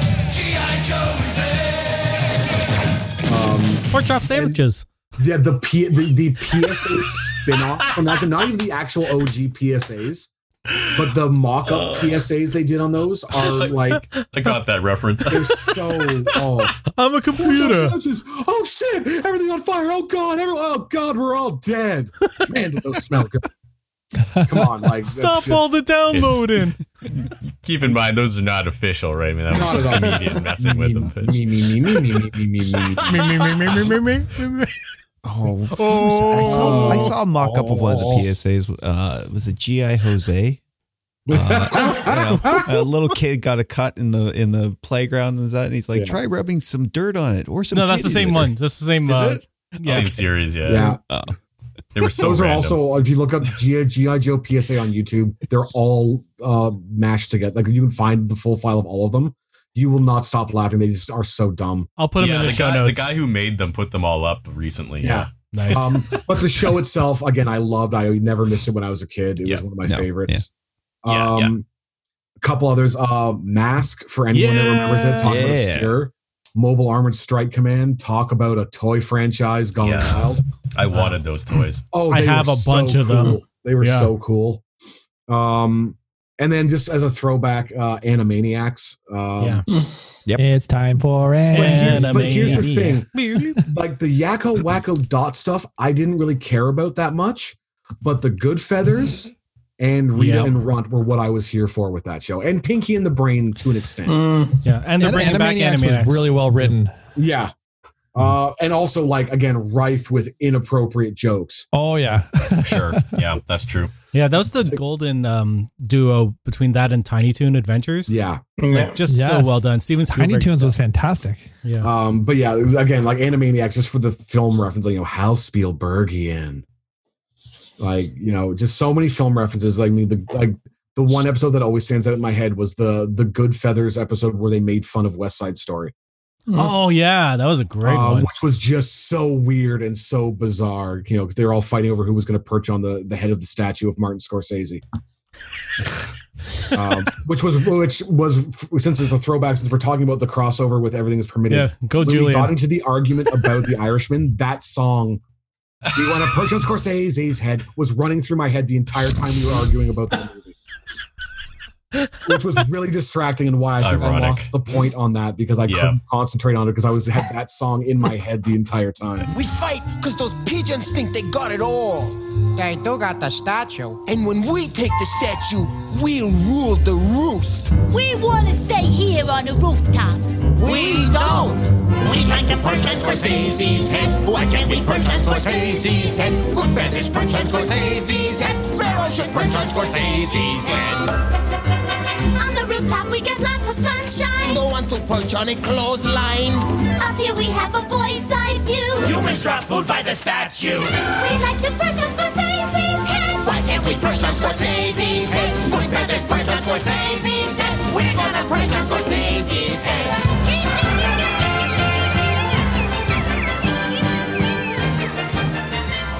That explains a lot. Eric, what were yours? Well, I can't wait till Animaniacs comes back. It's supposed to be in production now for next year. And it includes the whole, well, at least the ones that are living, original cast. The OG voice cast is all from the 90s. I had a bunch. I love the Disney afternoon blocks. So Darkwing Duck, DuckTales. Sure. Yeah. I also love. I was a huge fan of those. Tailspin. Yeah. Tailspin, Gummy Bears, all of that was I watched all those amazing. Too. We said Ninja Turtles, so He-Man was also very big in my household. Yes. Absolutely. Yeah. Even She-Ra, even though I never. She-Ra had a longer run. Yeah, she had better theme song too. Yeah. We said Transformers. Not really. Yeah. But I did like Transformers. I'm like, I should just look at my toys and be like, what did I have the most of? No, don't look at your toys. Don't. We'll be here all night. I really enjoyed Voltron as a kid. That was also one of my first intros into anime. I loved Cops. Yeah. That was one I was also very close to almost start talking about. That had a good theme song too. Yeah. Very good. And OG Simpsons. The Simpsons.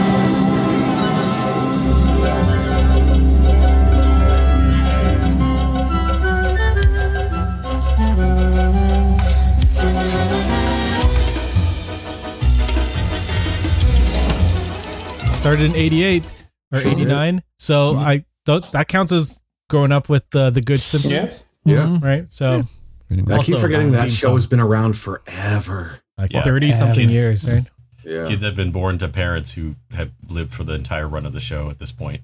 I remember when I turned 10, I'm like, ooh, I'm the same age as Bart Simpson now. Yep. I remember that. That's weird. Wow. You know what? I just to deep cut on the Simpsons for a second. I think it would be so cool, especially for kids that are kind of growing up now, to go back and especially that's a show that is going to be studied because it has to be because it's been around. It still is. It is 20 actually years at this point, almost 30 something. 30. Yeah. That's what I meant. 31. People whose whole lives they've been alive. And Disney Plus has actually broken it down into different categories. I love that they've done that. I'm so happy they did that because it's so easy. So cool. Find everything as well as trying to but do you remember how pervasive that show was in the first 5 years it was out? Yeah. There was just Bart Simpson merch everywhere. Yeah. Yeah. And then I remember when it switched to Homer merchandise, and I thought that was really weird because as I was getting older, the humor moved from Bart over to Homer, and I was like, that's a neat switch. They aged the show with the demographics that were watching it. They're like, okay, well, people are getting older now, so let's switch over to Homer because he's goofier. I'm starting to look like Homer. I remember. I totally remember university and that. Like, if you had a young kind of what do you call them? Not profs, but they were kind of the teachers' assistants and that. I remember, the young ones that would always kind of reference Simpsons and that. Especially in lit classes. Oh yeah, they did that in our communications classes all the time. Too.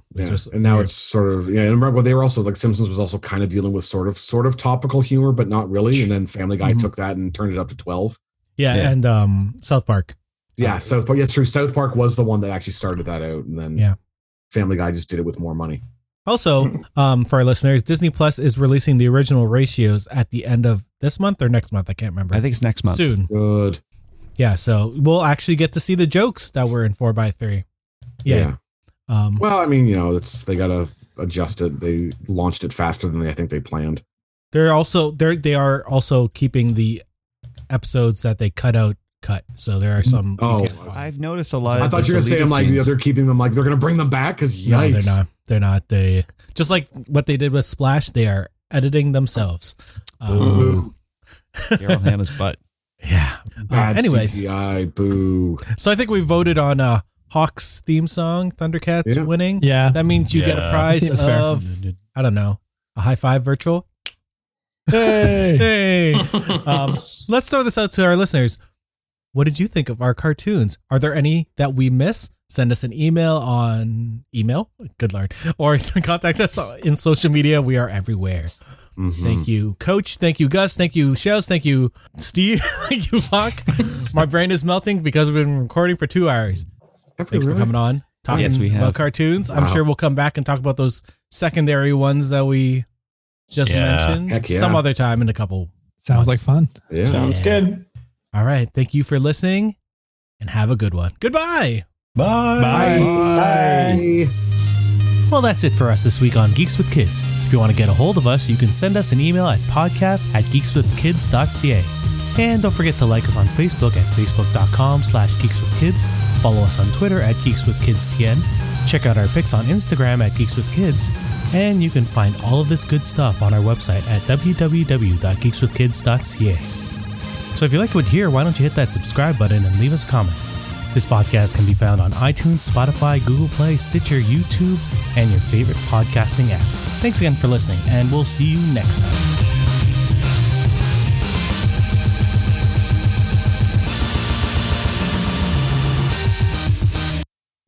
You know, that sounds way better when Keith David does it.